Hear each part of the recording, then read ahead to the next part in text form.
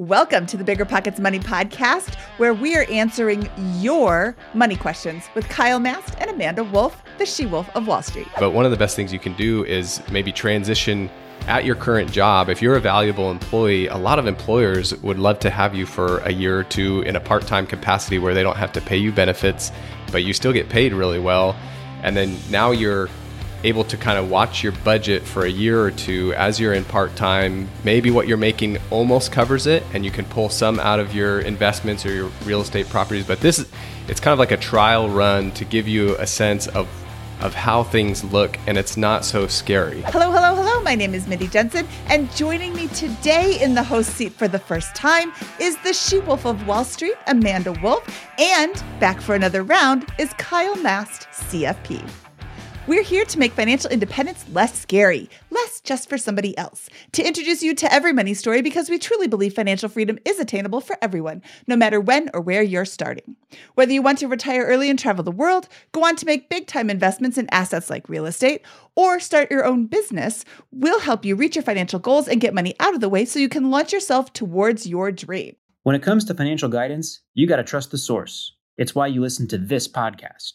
When Mindy and I want to upgrade our wallets, we turn to NerdWallet. Scott's right. Their expert team of nerds dives into the details to help you find smarter financial products. Before NerdWallet, Mindy and I were paying for vacations in cash, missing out on miles, and not even knowing what we're leaving on the table. But now we're flying through the skies for free, thanks to our new cards with more miles and upgrades than ever. So if you want more travel rewards, hotel upgrades, or airport lounge access, no matter where you go next, let NerdWallet help you make it happen with a killer travel card. Don't wait to make smart financial decisions. Compare and find smarter credit cards, savings accounts, and more today at nerdwallet.com. NerdWallet. Finance smarter. As with all cards, credit is subject to lender approval, and terms of each credit card issuer apply. This show is sponsored by Airbnb. Did you know that I turned one of my first homes into an Airbnb? It's true. And it even helped me get the extra income I needed to launch my real estate career. So if you want to try your hand at making even more income with your property, Airbnb is the place to be. Your home might be worth more than you think. Find out how much at airbnb.com/host. Deciding how to invest your capital can be extremely challenging, especially when the market is constantly changing. That's why it's never been more important to partner with a company that has a great track record. The BAM Capital executive team has successfully navigated through the Great Recession, COVID-19, and the current interest rate environment while delivering maximized returns to their partners. BAM Capital is a trusted multifamily syndicator with over $1.3 billion in transactions, delivering a historical average of over 35% IRR with an average hold period of 3.5 years. BAM Capital has consistently paid preferred return distributions for over 50 consecutive months, has not lost limited partners capital, and has not called capital past the subscription amount. BAM Capital's disciplined investment strategy is targeting undermanaged institutional quality trophy assets throughout the U.S. heartland for accredited investors who are looking for generational wealth building or monthly income opportunities. Their offerings target cash flow stability, capital preservation, long-term appreciation, and accelerated tax benefits. Join BAM Capital's over 1,200 investors across 44 states and get started today at bamcapital.com. Again, that's bamcapital.com. And I'm super excited for today's episode. Kyle Mast is back. I love Kyle. He is so smart and knowledgeable. If you were lucky enough to have him as your CFP, you won the CFP lottery. He walks on financial water, according to me, and you know him from episode 41, where he gave excellent tips for finding your own CFP. Episode 84, where he came back to talk about traditional retirement and what that looks like. Episode 200, a masterclass in retirement. And last Friday's episode, where we talked about money fears with Jay Scott. So Kyle, welcome back. Hey, it's good to be back, Mindy. Thanks for having me. I'm so excited you're here. And Amanda Wolf, also known as the she-wolf of Wall Street, is back on the show in her first time as host. You know her from episode 329, where she shared her journey on the path to financial independence that included exactly 0 advantages. In fact, she had every obstacle you could think of thrown at her, and she decided that she didn't want to live like that as an adult, so she took it upon herself to learn everything she possibly could about finance. Amanda, welcome back to the Bigger Pockets Money Podcast. Thanks Thanks for having me. Excited to be here. I'm super excited for both of you to be here. I really like the two of you together because Kyle is formally trained and Amanda has learned everything on her own. She has done her own research, and the different approach that you both have to your knowledge base, I think, is fascinating. So I'm excited to see what you guys have to say about the questions that we have. I posted a question in our Facebook group, which you can join if you are not already a member at facebook.com/groups/bpmoney. And I was wanting to know what you would ask a money expert if you had the opportunity. I took some of my favorite questions and we're about to jump right in.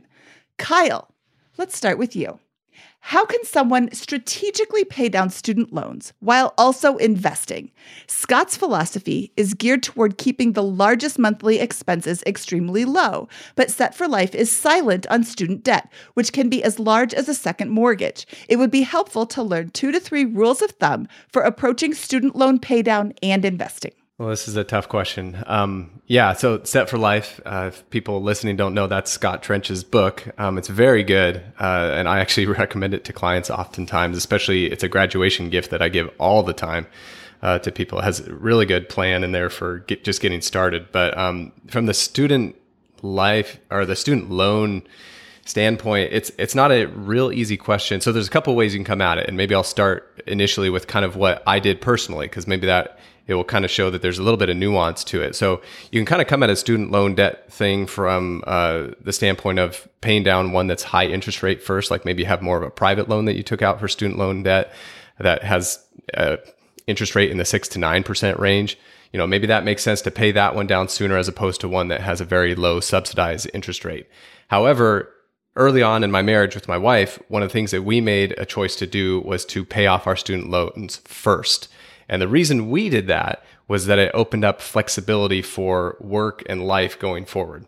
The debt burden that you carry of anything, whether it's student loans, car loans, anything else like credit card debt, anything, it's a burden that you have to then cash flow somehow, whether it's with your investment or with your labor to be able to cover it. And for us, my wife at the time was working a job that she did not like. She was making 3 times as much as me. I just started the firm. I was making basically nothing. And our goal was to get to a point where our expenses were low enough to where she could quit or take a much more enjoyable job, even if it paid a lot less at that point. And the quickest way to do that was to get rid of our outgoing expenses. And looking back on it, we are very happy that we did that. It wasn't the most financially optimized thing to do because we could have saved that money up, bought a rental property, leveraged that, had it cash flow, build some investments on the side as well, put more into 401ks, Roth IRAs when we're in a lower income bracket. But what it did do is that it opened up that flexibility piece to where a few years later, she was able to leave that job, take a job that she enjoyed a lot more, and eventually quit entirely when we had our son. So it's not an easy answer. I feel like maybe I'm sidestepping it here, but that's kind of, you have to look at your situation and see what's going to be right for you. Like, what are your plans? Are you the person asking this question? Are you single? Do you have a family? What are your plans for the next 5 years? If you're able to, if those payments are not huge, then you can continue to cash flow them. And if you want to be able to accelerate your wealth some other way, but it sounds like from the question that they might be pretty sizable payments because you're saying something about keeping the largest monthly expenses extremely low. I would lean towards knocking large payments out really fast. And that's what Scott's gist is in that book, essentially. And maybe he doesn't address the student loans directly in this manner, but the reason for that is that flexibility is priceless. You just don't know what life's going to throw your way. And it's another example in a not great example, or not a fun example, is that if something happens to one of you, you become disabled or you get hurt and one of you can't work anymore. If you've eliminated this burden of debt, you have a lot more flexibility. You can make it on one income. If you have a child that has some special needs that you need to take care of. So, that would be, Amanda, I'd love to hear what you have to say on this. It's definitely a tough question. Yeah. So for me, it's so funny because I did prioritize paying down my student loans, and I wish I hadn't. So for me, I think that it really depends on how the debt makes you feel. along with what the interest rate is, right? So, I mean, if you have like some really high interest loans, we want to prioritize paying those down. If it's like, we talk about paying down credit cards, obviously that's like hustling backwards, right? We want to pay those things off. But if you have student loans that are like 3, 4%, even up to 5%, I would say, for me, I would much rather like take my money and put it to work in the stock market now, because that time is invaluable. You don't get that time back. So for me, I wish that I had actually put even more away toward my 401k and Roth IRA when I was younger, rather than just dumping chunks of money into my student loans. And I would have just like taken longer to pay those back. But at the end of the day, I think it just really is going to come down to like how it makes you feel. If they are hanging over your head and it's just soul crushing every time you look at your balance, pay them off. But if you're like, you know what, it's not so bad, like it's causing me more anxiety to not invest, then invest. I think as long as they're low interest, you have a lot of flexibility. Okay, now you know why I brought them both on, because those are really fantastic answers. I think that there's a couple of things that I want to touch on. What Kyle said, this is not an easy question to answer, and there is no easy answer to this question. I think that's what a lot of people are looking for. Hey, how can I do both at the same time? And you can only spend $1 once. And I'm sure people are going to email me at, I don't really want to hear it, at biggerpockets.com, because you can only spend that $1 one time. You can either pay off your debt or you can invest it. And yes, you can use the investments to generate more cash flow to then pay off your debt. But episode 35 with Craig Curlop, he explained exactly how he did this. He made the minimum payments on his student loan and then started to invest. He had a good income. I think it's really important to not gloss over that. He had an income that more than covered his basic living expenses and his debt service minimums, and allowed him to save up for investment properties. He bought a house hack. He bought a duplex. He lived in one unit and rented out the other unit full-time. Long-term. He lived in the unit that he then would, I'm sorry, I am laughing because he lived in the top unit and rented out the bedroom on Airbnb and then lived behind a screen on a futon. He would sleep there. And yeah, it was like he did what he had to do to pay off his debt, but he wasn't actually paying off his debt. He was living in this place for free so that he could save more money to buy another rental property to do the same thing. And he bought, I think he had 5 properties. At one point, he bought a property that had 5 bedrooms and 2 bathrooms, which is kind of edging into weird property territory. Nobody else wanted this property, so he got it for a good price. He added another bathroom, lived in one, rented out the other units, and lived for free again, cash flowed enormously, and then was able to take all of this cash flow and throw that at his debt. So that is a way to invest and pay off your debt kind of at the same time, but you are taking a step back from paying off your debt while you're saving up for these investment properties. And I think that Amanda touched on something really, really powerful. It depends on how that debt makes you feel. If you are so burdened by having debt that you can't possibly think about anything else, then pay off the debt. It doesn't matter what the interest rate is. But if you can live with debt, then you don't get that time back. I'm writing out all of these great quotes that Kyle and Amanda are saying.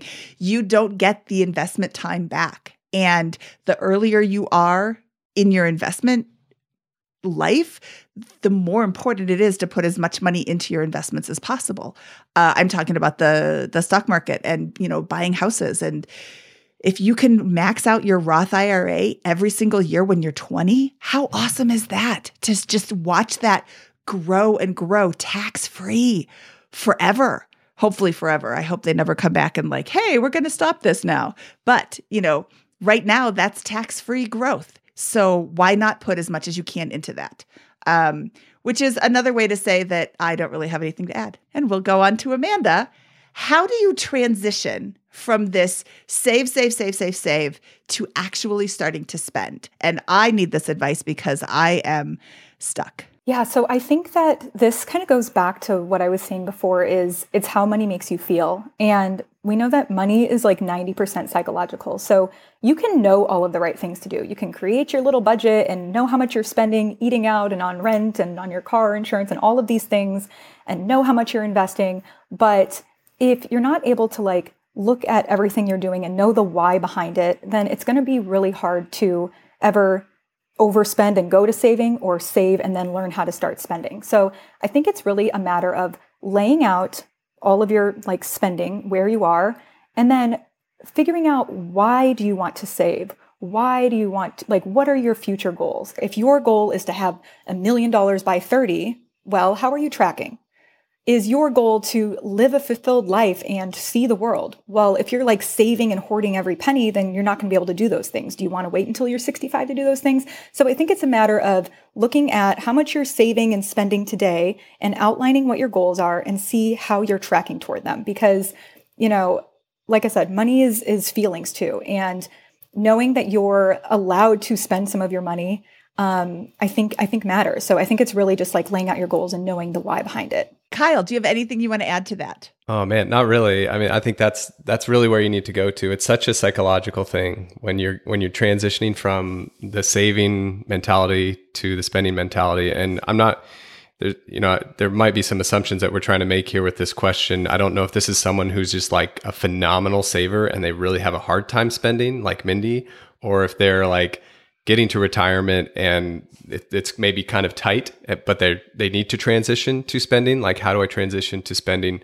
from saving, but not overdo it? So that there could be maybe two things behind this question. Do you have a sense of where that's coming from, Mindy, or? I don't. I believe this was copied down word for word from the question. However, I will make my own assumptions because it's my show and I get to do that. So let's look at you and your recent unemployment, Kyle. Oh boy. You were saving as a CFP, planning for early retirement, and now you don't have income. Correct? Like traditional W-2 steady source of income. You've got rental properties, but are you living off the funds from off the income from your rental properties, or are you living off of your portfolio and other sources of income? Are you starting to spend that way? Yes. So yeah, from several sources, but yeah, from rental properties, from savings, from investments, depending on depending on the year. This year's a unique year because the firm was sold and we're having to do some tax things to try to not pay as much tax. But, to answer this question from how I'm doing and how I would recommend doing it too, in the last couple of years with my firm, I really transitioned to a lot. I transitioned some clients away. So my workload was a lot less. I wasn't planning for sure on selling my firm this year, but I was transitioning kind of in that direction. And I think anybody that wants to transition from the saving mentality to the spending mentality, one of the best things you can do is make that transition a little bit more calm and not have it be a one time here. I'm retiring on this date, have the retirement party, and now I need to talk to my financial advisor to figure out how much I have to take out every month to live on.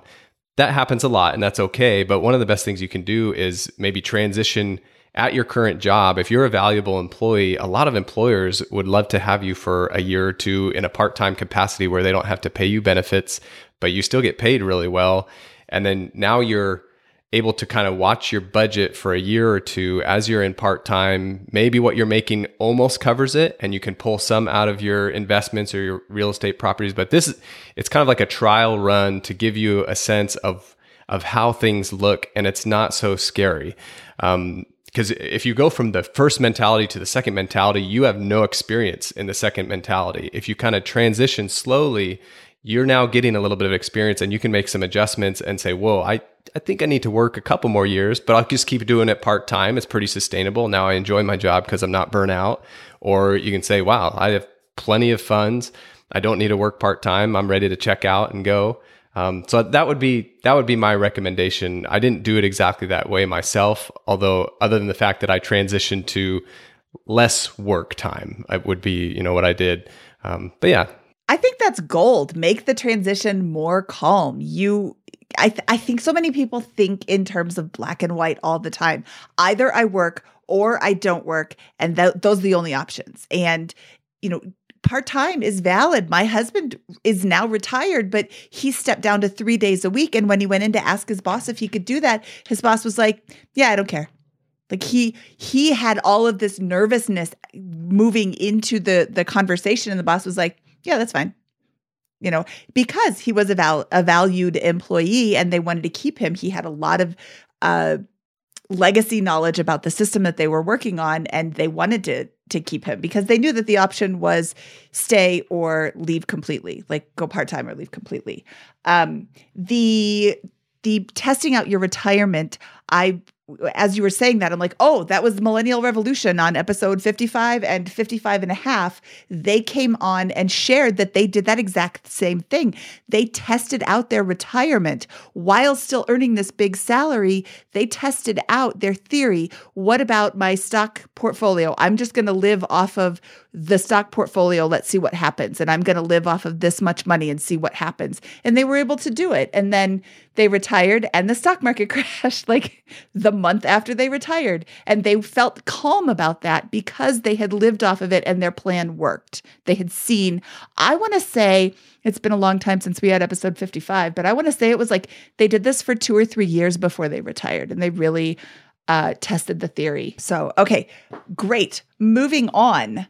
What is the best course of action if I'm trying to retire from my 9-to-5 in about 5 years, keeping in mind inflation, interest rates, and the current economic landscape? Do I focus primarily on adding to build my real estate portfolio, optimize current real estate with focus on investing more into index funds, or do I continue with a blend of both? Amanda, let's look at you. Yeah. So for me, I guess, not knowing where the cash flow is coming from, I'm assuming you've done a little bit of math to make sure that you can retire in 5 years. But my first question would be what are you living off of? Are you living off of, cash flowing rental properties? Are you planning to pull from the stock market? I don't know what your financial situation looks like, but that is the first thing that I would assess is where is this money going to be coming from?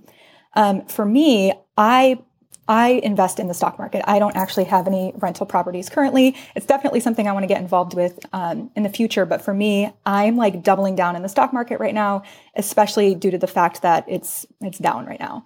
Now, I'm also a long-term investor. So for me, I'm looking at it as I'm getting everything on sale. This is fantastic. I'm planning to leave it alone for a really long time. And if that's you, then I would say I think this is a fantastic time to invest. And I know that is a question I get a lot as well. People are really nervous. They see the doomsday, but I would just say, remember that the headlines are to get you to read the article. And if you're a long-term investor, the stock market has never not recovered. Now, as far as rental properties versus investing, again, I think look to see where is that money going to be coming from, and how much could you, afford of your current lifestyle today. Looking at that is where I would determine where I was going to put more of my dollars.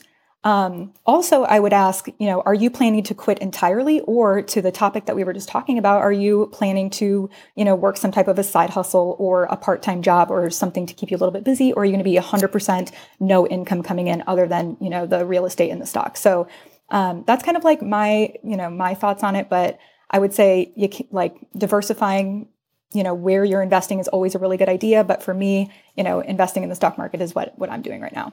Yeah. Oh man. I want to hit on something Amanda said is really good. And I'm not talking about timing the market, but I am going to talk about timing the market. The market is so down right now. And I've had this conversation with clients, what you want in the past, what you want is for the market to just about crash 3 to 5 years before you retire. And the reason for that is that you are in the highest earning years of your life, usually 5 years before retirement. And your kids are out of the house. You a lot of times have a mortgage that's paid off, or it's $500 a month because you bought it in 1972 and refinanced it once somewhere along the way. So you're in a place where you can just sock money away, most likely, depending on some of the other factors. Man, it was talking about what your budget looks like. Are you spending a lot? But if you're ready to save now, the timing with retirement 5 years from now, I mean, I would make sure you hit your 401k maximum for 2022 and then nail it again for every year until that five-year time frame.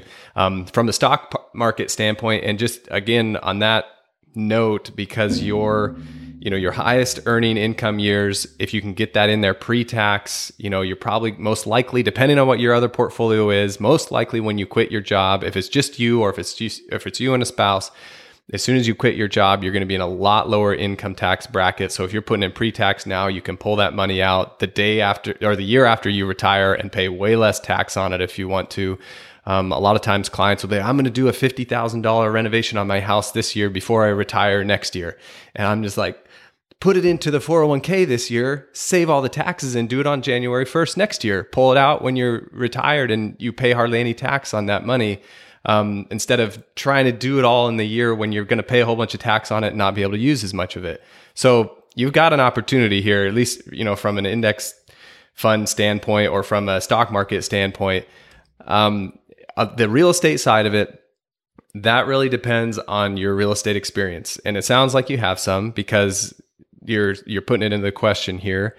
But maybe you don't, maybe you haven't done any real estate. So I would say that's an okay route to go. I'm more heavy real estate, although, I've worked with clients that are real estate clients for sure, but most clients are not. And it's not because it's not a good investment. It requires more work, more education, more monitoring of, even if you have property managers, you have to manage the manager. So real estate would be a good diversifier too. The difference between real estate and the stock market right now is real estate has not dipped 40% or 40% is extreme. 30%, like a full market fund has, where that seems like it's maybe on sale for a 5-year time frame, retirement time frame.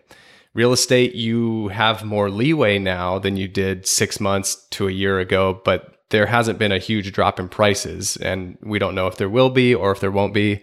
I would venture to guess that there is not going to be a 30% drop in real estate prices. The market and the demand for housing is just too high, and the echo boomers, the millennials, are the biggest generation ever, and they're still here, and they're going to want houses even if interest rates are high. So I think you can do a mix of both, but I like what Amanda said, that, doubling down and towards the end of your career, if you can max out some of those tax advantaged accounts, especially if you're going to hit that cliff of where your income goes really low after retirement, if you can save a whole bunch on those tax accounts. Another thing here, if you live in a state like California, New York, Oregon, these high state income tax states, you have another incentive. I'm in Oregon, and it's 9.9% for most people, state income tax. That's the top bracket, but you hit the top bracket at less than 100,000 in household income. So you're paying a lot in state income tax. So that's even more benefit to save it, and then move to Washington State the year after you retire and pull it out where there's no state income tax. But that's another thing you could try to do. But that's, there's some scenarios in your personal situation that could be really, this is a good situation. A lot of times people 5 years out say, no, the market is crashing, I'm getting close to retirement. The timing's pretty good. This is pretty good timing. I really don't want to disagree with either of you. I want to give this person something else to think about. It is far more difficult to qualify for a mortgage when you don't have a job.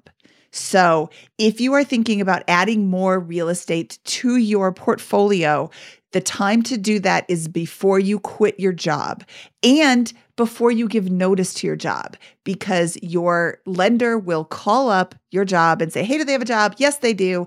And then right before closing, they're going to call up and ask again, do they still have a job? Oh, they just gave their notice. Your lender's going to be very angry with you and may not give you the loan. I don't know for sure because I'm not a lender, but don't give your notice until you're done buying houses. With mortgages, because it's so much easier too. Another thing that I am going to suggest is the xyplanningnetwork.com. This is a place to find a fee-only financial advisor who can help you look at your specific situation and see if in your specific situation with your specific circumstances and your specific mix of investments, is it more advantageous for you to do index funds or add to your real estate portfolio. And the XY Planning Network does have CFPs who specialize in real estate portfolios, specialize in small business, specialize in self-employment. There's all sorts of things you can pick and choose from to help you find a CFP who is really going to fit what you're looking for. It's a fantastic network started by Michael Kitces, who is another walk-on-water finance guy. He actually walks on water. I do not. Michael Kitces he's the man. And the XY Planning Network was a network that I was a part of when I owned my firm. And it is a very reputable fee-only network. And you can, and not to do too much of a plug, but you can find someone who will charge you hourly, not sell you stocks, not put you in a portfolio and manage it. That you will pay for someone who's good. You will pay a high hourly rate, but it will be worth it because they will look at tax planning, insurance planning, real estate, investments, your specific scenario, all the things that me and Amanda don't know about your question, and can't give specific advice because there's too many variables. They will have seen it before and they will be able to pull out things that if you pay them $500 or $1,000 for their time, they're going to probably find $5,000 to $10,000 worth of value in about 15 minutes to offer back to you. Yeah, that's really great advice. And you can hear even more tips from Kyle's first episode, 41, on how to find a good financial planner with heavy emphasis on CFP, which is, or fee-only CFP. Remember when you had to pay to get a lead's phone number? It was like the dark ages until Deal Machine made skip tracing a thing of the past. Now, with your Deal Machine plan, you'll get unlimited access to phone numbers and contact information for no extra cost. That's right, get high-quality, reliable information trusted by leading financial institutions, all fully compliant with the federal Do Not Call list. Explore over 150 data points, including age, gender, marital status, occupation, and a ton more. Trust me, this is the data you need for off-market deals. With new filters, people flags, and color-coded phone numbers, lead management just got a ton easier. Ready to step up your investing game? Sign up for a Deal Machine plan today and gain immediate access to this unlimited treasure trove of contact information and phone numbers. Just head to DealMachine.com/BP. Transform your lead generation and deal-making strategies with Deal Machine. Sign up today and start exploring the unlimited possibilities at DealMachine.com/BP. What if I told you that I, Mindy Jensen, the queen of budgeting, the personal finance fanatic, sometimes forgot to cancel my subscriptions? I know, it's horrible. $10 here, $15 there. My useless subscription bills could have taken my whole family out to dinner multiple times. Rocket Money can make all that subscription sadness suddenly vanish. Rocket Money is a personal finance app that finds and cancels your unwanted subscriptions, monitors your spending, and helps lower your bills. You can see all your subscriptions in one place and cancel money-sucking subscriptions with a tap. They'll even try to get you a refund for the last couple of months of wasted money and negotiate to lower your bills for you. Rocket Money has over 5 million users and has helped save its members an average of $720 a year, with over $500 million in canceled subscriptions. Stop wasting money on things you don't use. Cancel your unwanted subscriptions by going to rocketmoney.com/BPmoney. That's rocketmoney.com/BPmoney. rocketmoney.com/BPmoney. Listen up, business owners. Here's some quick math. Fewer costs equals more profit. The problem? You're spending more than ever on operations, materials, deliveries, software, and more. So why not reduce your costs and headaches with NetSuite by Oracle? NetSuite is the #1 cloud financial system, bringing accounting, financial management, inventory, and HR into one platform and one source of truth. NetSuite lives in the cloud, which means you can reduce IT costs with no hardware required. Cut the cost of maintaining multiple systems because now you've got one unified business management suite. You improve efficiency by bringing all your major business processes into one platform, slashing manual tasks and errors. It makes sense that over 37,000 companies have already made the move to NetSuite. Don't let rising costs sink your business's growth. By popular demand, NetSuite has extended its one-of-a-kind flexible financing program for a few more weeks. Head to netsuite.com/BPmoney. That's netsuite.com/BPmoney. netsuite.com/BPmoney. Saving for a down payment, a wedding, Or just looking for extra money to invest? Monarch Money turns your budgeting woes into wins. That's why the Wall Street Journal named it the best budgeting app overall. Monarch is the top-rated all-in-one personal finance app. It gives you a comprehensive view of all your accounts, investments, transactions, and more. Create custom budgets, set goals, and collaborate with your partner. And now, get an extended 30-day free trial when you go to monarchmoney.com/pockets. Monarch's simple, intuitive design makes it easy to manage your money like a pro. Add a partner or family member to your account for no extra cost, so combined finances become a breeze. Customize your budgets and notifications, set up automatic rules for transactions, and more. After trying out Monarch for myself, I understand why it's the top-rated personal finance app. And right now, get an extended 30-day free trial when you go to monarchmoney.com/pockets. That's monarchmoney.com/pockets for your extended 30-day free trial. Okay, Kyle, what do you do when your FI journey hits a major roadblock and you've been on disability for a few years because of chronic issues and you are not allowed to contribute to a retirement account? Do you just max out your wife's Roth IRA or do you consider other options? Yeah. Again, some of these questions are hard because to know the specific situation, like what it means that you can't max out a retirement account. But I would say, too often in the financial independence community, we assume that the only way to invest is with a Roth IRA or a 401k or a traditional IRA or Roth 401k, these specific retirement tax advantaged accounts. You can put money into a non-qualified, it's called investment account. And it's not a retirement account. You have way more flexibility with it, and you can invest it in the same things that you would invest in IRA or a Roth IRA. You don't get some of the tax advantages, but you also get some other advantages because it allows you to potentially retire early because you can draw those funds without penalty. You pay some tax on gains and dividends during the time that you have the account. It's not all deferred, but it's definitely a good option, and it's actually a really well thought out option to add to your overall financial tax portfolio, your tax planning portfolio. You don't want to just have a Roth IRA, in my opinion. You want to have Roth, you want to have pre-tax, and you want to have non-taxable or the non-qualified account because they can all serve different purposes. Your pre-tax account, say you accumulate too much during your working years and you end up realizing I'm not going to really use it and I don't want to necessarily give it to my kids or not as much to my kids. When you turn 70 and a half, you can give that money away tax-free to any not-for-profit, $100,000 a year. So I had clients that is their whole goal. And personally, my pre-tax accounts, those are our giving for fun when we are old accounts. Like it's so the government doesn't get any of my tax money and my favorite charities get all of it. So you have these different uses for each of these accounts. So if you're saving for retirement, the Roth IRA, going back to your question, it's great to max that out for your wife. If that's the only option you have from a Roth IRA standpoint. And again, I don't know much about your situation. The Roth IRA is not always the best choice. Are you young? What's your income look like? If your income is high or your wife's income is high and you're getting close to retirement, you might not want to do the Roth IRA. But I would just make sure, to think outside the box. And the thing is too, with these non-qualified accounts, if you build up this account and it can be just you on a non-qualified account, or it can be you and your wife, it can be a joint account where retirement accounts can't be that.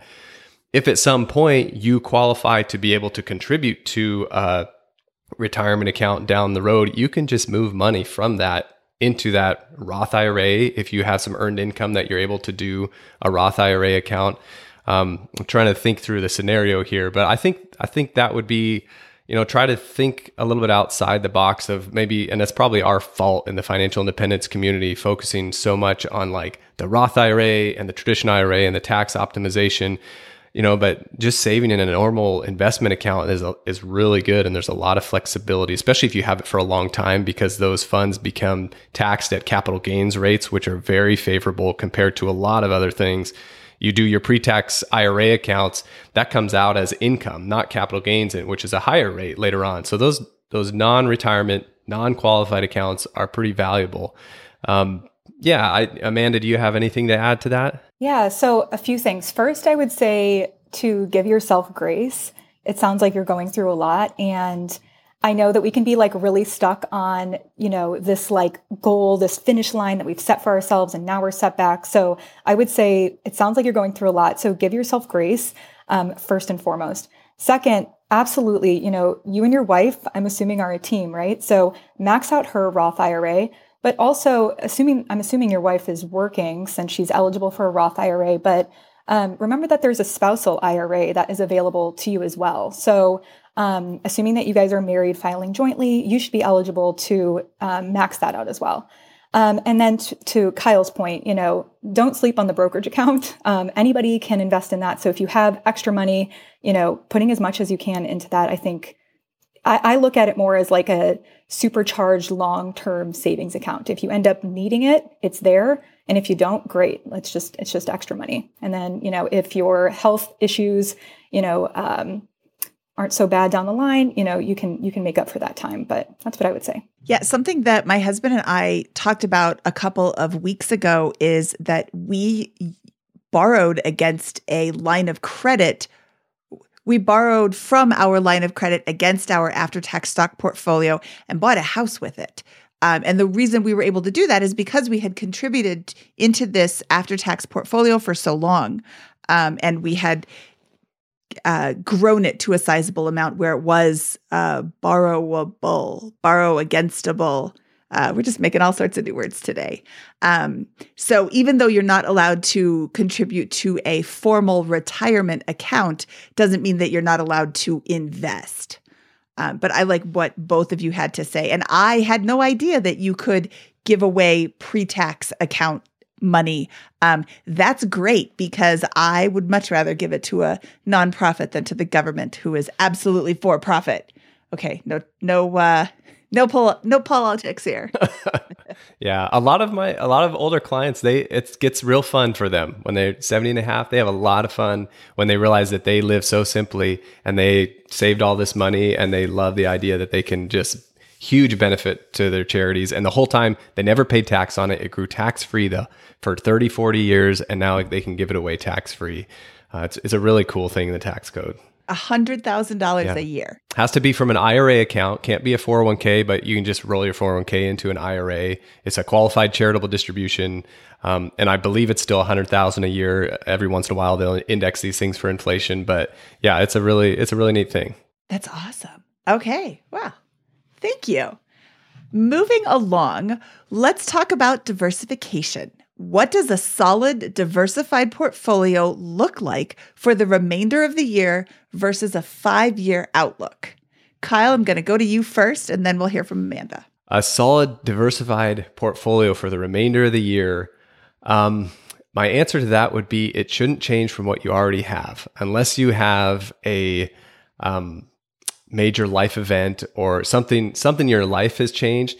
A solid diversified portfolio for the remainder of the year, it depends on your long-term goals, what those are, the age that you are, when you want to retire, how much you want to give. There's too much packed into that to give like, what's an allocation? Ideally, you've already got an allocation. Say you're 30 years old and you've set up some Roth IRA accounts. You've got an allocation in there that's like 90% stock, which would probably be a good allocation for long-term investing. You go 100% stock. That would be fine too. I would say 80% and above is probably where you want to be if you're that, if you're young. And of course, you got to be able to see it go up and down some. But if that's the case, it doesn't make the end of the year doesn't make any difference. And, you shouldn't change anything. On the other hand, if you're 65 and you're going to retire next year, your allocation should have already been adjusted 5 years ago, 10 years ago, getting you ready for retiring next year or in this time frame. You might not have known exactly. Your allocation should not have to change now through the end of the year. So it should stay the same, which is probably more conservative, or it might not be conservative. I had clients, and there are people that if you might be late in retirement, but you have plenty accumulated, that you would rather just keep it all aggressive, and you're fine with it going up and down because aggressive is the best bet in the long term, or has been historically, to help hedge against inflation. This is a question that it's easier to address the 5-year outlook as opposed to the end of the year, because the allocation going into the end of the year, shouldn't change from the investment philosophy if you are more of a passive investor philosophizer, however you want to say it. If you believe in active investing, stock picking, time in the market, all these qualitative, quantitative, fundamental analysis, some of this stuff that you try to pay money managers for, then there's a different answer. I don't have that answer for you because I don't think it works. So I think that would be my easy response on that one. The 5-year outlook, you're going to go back to the same thing. What are your goals? Your goals. Are you going to retire in 5 years? Now is the time to really be thinking about what your allocation is. We had that question earlier about with the market down, what do I do if I'm going to retire in 5 years? You need to look at the income that you have for, right when you retire, but you also got to think about 20 years into retirement. You got to make sure some of your investments are invested more aggressively to be able to fight inflation and be able to you don't want to be all, bonds right now through 5 years from now, unless you have just a pile of money and you're okay with losing some of that money to inflation.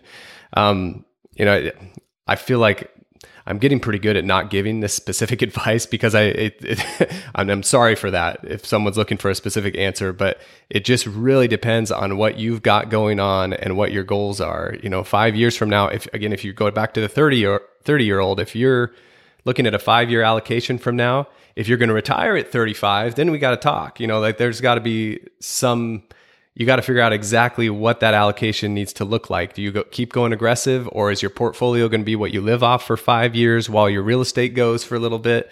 Because you can do these things in stages. But if you're 30 and you're going to retire at 50, 60, or 70, you don't change anything either. And again, like Amanda said earlier, this is when you're doubling down. You're maxing those Roth IRAs and getting stuff 30% off. So yeah, that's a tough question, and I'm sorry that I don't give like a specific allocation of like 50-50, 60-40, 70-30. It just depends on so many things, like your risk tolerance, what you're okay with losing, what your goals are for the next few years, for the end of the year.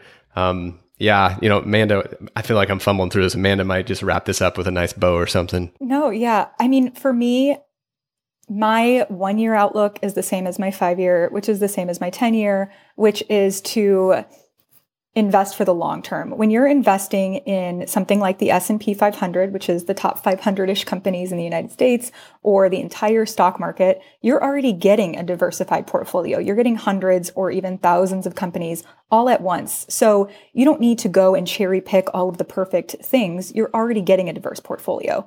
And so for me, I am not planning to pull my money out anytime soon. So I'm leaving it alone. I'm actually we're excited because the market's on sale right now, right? But it's not exciting probably to look at your portfolio, which might be causing a little bit of anxiety. So you could do what I do, which is just not look at it and just keep automating my investments. But I would just remember that, you don't need to overthink it. You have a diversified portfolio if you're buying into just a handful of different index funds. And I would say, most people are good with 3 to 5. You don't need to have 30 different things. If you want to be really hands off, you can just buy a few things and then call it a day. Okay, I love that. You don't need to have 30 different things. You don't need to have 100 different things. JL Collins would answer this question. A solid diversified portfolio is 100% VTSAX. Sorry, JL Collins, I'm putting words in your mouth, but not really, because I read your book and that's what you would say. I am personally 50-50 stocks and real estate. And of the stocks, I am 50-50 individual stocks, which is sin against nature. I'm heavy on tech, and 50% index funds. And I'm comfortable with my allocation. I'm comfortable with the tech stocks that we own because my husband was in tech. He reads every piece of literature about tech all the time. He talks to me about it he talks at me because I don't really listen all that much. Sorry, husband, don't anybody tell him this. He already knows.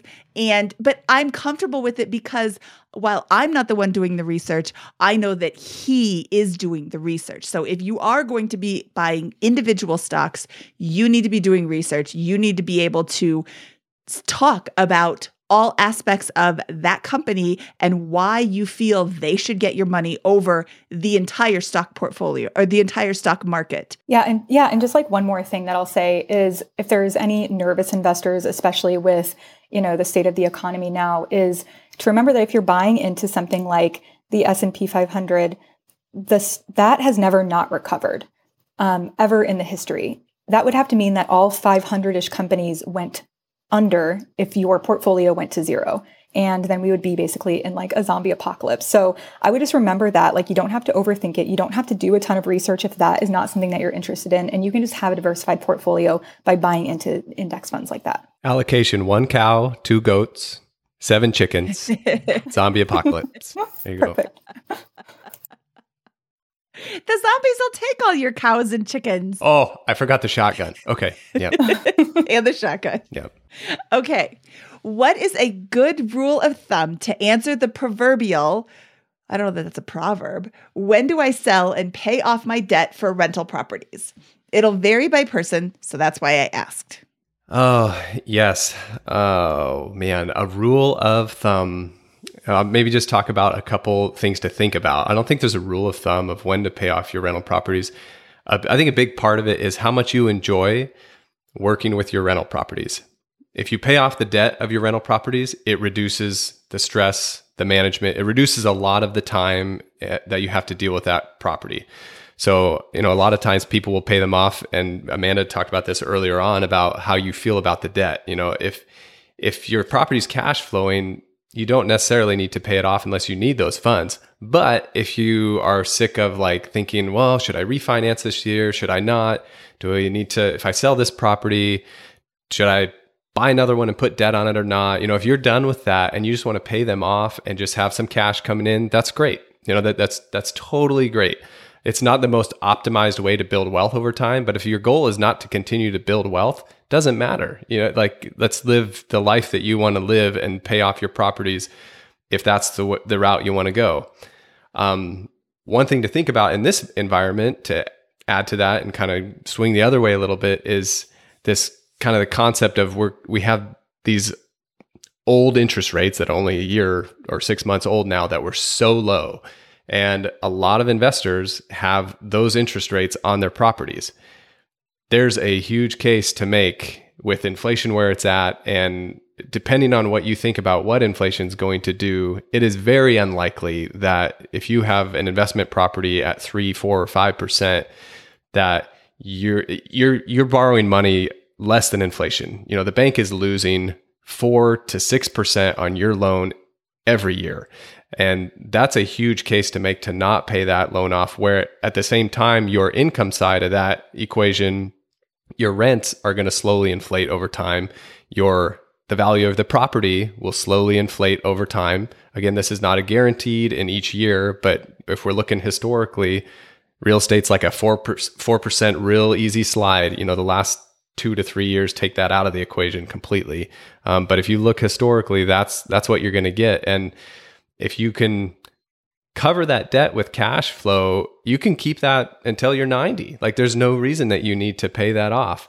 Again, this is a personal preference. The other thing with that too is depends on how big your portfolio is. There are tax advantages to getting another bigger property if you have to sell a property for some reason and getting another bigger property down the road, to do something like a cost segregation study to be able to reduce your income for that year. There's some benefits to keeping debt on a property if it cash flows. We're not talking about doing something stupid. But this is a very personal situation. I can say that what I have seen most with clients, that when they get to 65 in that area, even I would say 50 to 60, they want to pay their properties off. That's the mindset. There's a lower risk factor to having, I'm going to back that up. There's a lower of a certain risk to having less debt. But on the flip side of it, some people would argue when you have less debt on a property, you are actually increasing some litigation risk. And this is a whole nother, and this would be like a Bigger Pockets Real Estate podcast question. But when you have more equity in a property, you become more of a target for litigation. If an attorney looks up and finds out that your property is 80-20 leveraged, they're going to think, I got to break into the LLC and I got to try to get what's left of this property. There's a whole bunch of debt on it. The bank gets that first. But if you have 100% owned property and someone breaks their ankle in front of it, there's a big pot of gold at the end of that rainbow that an attorney would love to go for. And again, you can't really plan completely against that, but those are some of the variables that you have to think about with this property and debt thing. It's a real personal decision that you can mitigate some of these different risk factors, but at the end of the day, you just have to do what you think is going to be the best fit. And if you're younger too, just the goal of paying them off, we have the benefit in the US of this 30-year mortgage, which is a rare thing in the world. And if you are able to really use that to leverage and cash flow a property and have the tenant pay that property off for you over an extended period of time, that's going to be the wealth builder. But again, maybe that's not your goal. Maybe your goal is to just sleep good at night and have a really low maintenance life that you don't have to worry about these properties hardly at all. All right. Amanda, are there any good money moves if you don't have cash, but have high income and low debt? How do you stop stressing about money and retirement? And how do you relieve stress that doesn't cost money? What are some ways to relieve stress that doesn't cost money? And no, exercise doesn't help. So my first comment, I'm going to comment on this quickly, is exercise does help. Get out there and run off your stress, or bike off your stress, or squat off your stress, or push up off your stress. Because at least you can say to yourself, God, I hate this. I'm not going to be stressed anymore, because if I am stressed, then I have to keep working out. But I want to know why you have a high income and no cash. If you have low debt and no cash, where is your money going? Yeah, no, that was like my initial reaction as well is, do you mean you don't have cash as in like liquid cash in your checking account and you're investing it all, or you don't have cash because you're spending all of it? So I don't really know what you mean by that, but I'm going to guess it's the second one. I'm going to guess that they are spending it all. Okay. So I think that there are a few things here. First of all, I get that exercise isn't helping the anxiety for this specific situation, but like health is wealth, baby. So you definitely still got to exercise. And it's probably relieving more stress than you even realize. But as far as stressing about money and retirement, I get you here. For me, like I grew up really, really poor. So money has always been an enormous stressor in my life. Even when I got to a point where, I reached Coast Fi, which is, you could coast into retirement. I wouldn't have to save any more money and I could still retire comfortably at traditional retirement age. But like the idea that all of my money could go away one day, like still very much existed. So I would say that if the cash is the issue or the stress is the issue, I don't know. First of all, if the cash is the issue, but you have a high income, you need to see where that money is going. That is also going to relieve your stress.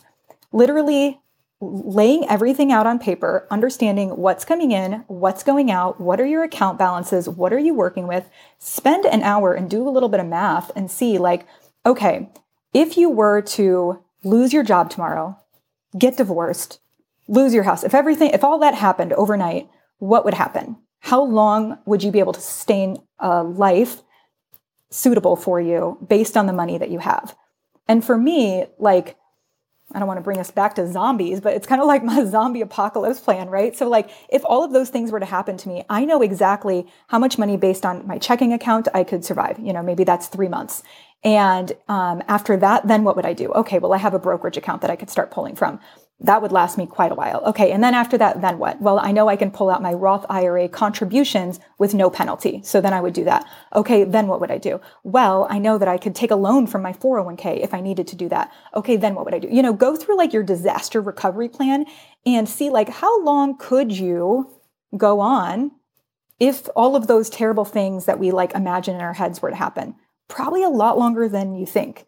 And I think that just laying it all on paper and understanding what that plan would look like can relieve a lot of stress. I know it does for me. Even though I feel like I kind of have my financial shiz together, there are still times where I get really concerned, like, do I have enough though? And I don't know that those feelings will ever go away just due to my history as a child. And I don't know what your history is, but I would, remember that our money habits are established by age 7. So however you grew up around money is affecting you today. So, sitting back, realizing like, why do you feel so much anxiety around money today? Where does that stem from? Coming up with your own disaster recovery plan, seeing how long you could survive, I think is going to relieve a lot of the anxiety. Anxiety tends to come from the unknown, and it's probably due to the fact that you haven't sat down and looked at it. So that's what I would say is come up with a plan, lay it all out, and go from there. That was awesome. I love that disaster recovery thought process. That is so helpful to anyone who is really deep in anxiety with money. Because if you can actually like that, I mean, you guys should just rewind this and listen to how she laid that out. What will my checking account get me? And then what will my brokerage account get me? And then what can I do with my Roth IRA? And then, the loan from the 401k. I have some silver under my bed. What could I sell that for? Whatever it is, I have some Bitcoin that's not worth anything. I could get a little bit for that. Each of these scenarios. And then if you look at that timetable and say, wow, I've got like a year, or a year and a half. What could you do to put yourself in a better position in a year and a half if something bad happened? That's a lot of time to plan and even get a new certification of some sort. Really look for a job hardcore. If you really need to get yourself up on your feet, knowing that you have a runway, it's going to reset you to some extent. But a lot of times when something like that happens to somebody, you end up coming back real fast from where you were. But that thought process is golden. This question, the first thing I thought, high income, no debt, what should I do? I'm like, save money, so my guess is they'd say low debt. So, I'm assuming they don't have trouble with credit card debt, which is great. And it sounds like they're probably just spending what comes in, which is a lot of times in this scenario, I'll tell people to do the lazy budget. Set up another bank account, online, like allybank.com, some online account that you get 2.5% or something. Set up an automatic lazy person budget where your check comes in the next day, a transfer goes out to that account, and then you just spend through your checking account. That's fine. Just spend through there, pay your mortgage out of there, whatever it is. But then that way, that your good income is getting peeled off right away. It's just like your pay stub. You're just trying to do it before you can get your hands on it. Cause that's kind of what it sounds like. I'm trying to think of the scenario of how this could be happening. And that's the only scenario that I can think of. If you've got high income, low debt, but no savings. The other thing too, is you could have just got the high income. You might have just got an awesome job and you're just trying to ask, what should we do? How do I handle this? Don't have much debt. Maybe I didn't have a high paying job before, which that's great. Good for you if that's the case. But I would say in that case, the same thing, set up that lazy person budget where something is transferred to a savings account. And then you can look at that and figure out what to do with that. If you want to put that in a brokerage account, Roth IRA, but get it out of your eyesight for a little bit.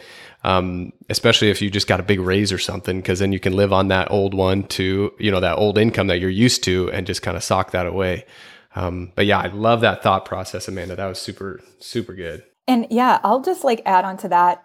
Automation is everything. I never would have saved $1 or probably invested if it hadn't been automated. So if I have any other ADHD friends out there or anybody who has any type of mental health, impulsive type behavior, and you just black out and are where did all of my money go? That automation is going to help you a lot. It's kind of like what Kyle said, the lazy budget or a hands-off way of budgeting. You only have to spend what's in that checking account. You move, the rest of the money that you want to save into a completely different one that you don't even see. And then if all things crumble and you need it, it takes 3 days to get to you. So you got to make a little bit of a plan for it, but it makes it less convenient to spend all of your money. So I just wanted to add that I thought that was a really awesome suggestion, Kyle. Oh, I love that. Make it less convenient, but still accessible to spend that money, because then you've got 3 days to think about it. If it's an absolute necessity, you can throw it on a credit card so you can still pay for it. But you're stranded in the middle of nowhere with a flat tire. Here you go. Now I can pay for it. But I'm not now scrambling to pay my bill. I can just pull from this that takes 3 days. I love that so much. That was awesome.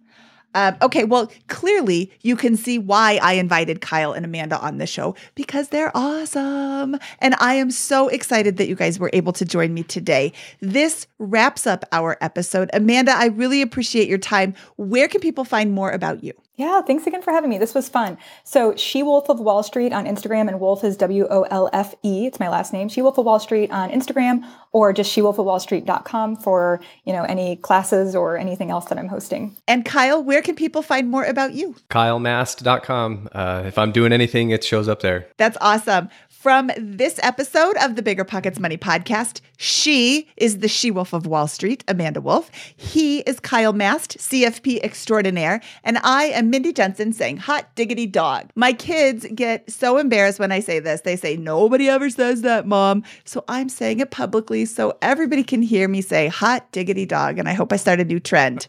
There you go. When your kids turn 15 and 12, you can embarrass them too, Kyle. Oh, man. I look forward to the opportunity. It's so awesome. Okay, thanks for listening. We'll talk to you soon. Bye.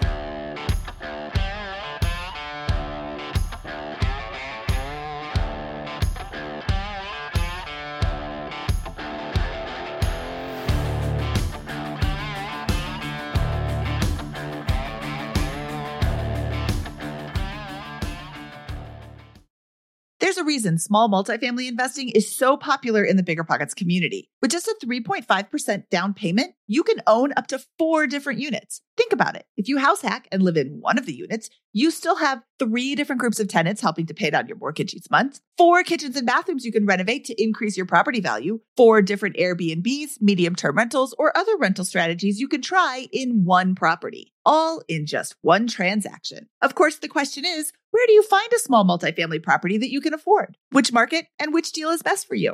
Once you close, how do you manage it, optimize it, keep scaling, and living your life without being tied down by 4 leaky toilets or 4 fussy tenants? These are all great questions, all to be answered in the upcoming Small Multifamily Bootcamp with Chris Lopez and Leica Devtha. So if you're serious about growing your portfolio with this highly efficient strategy, head to biggerpockets.com/4 today and join us in the Small Multifamily Bootcamp. That's biggerpockets.com/FOUR. See you there.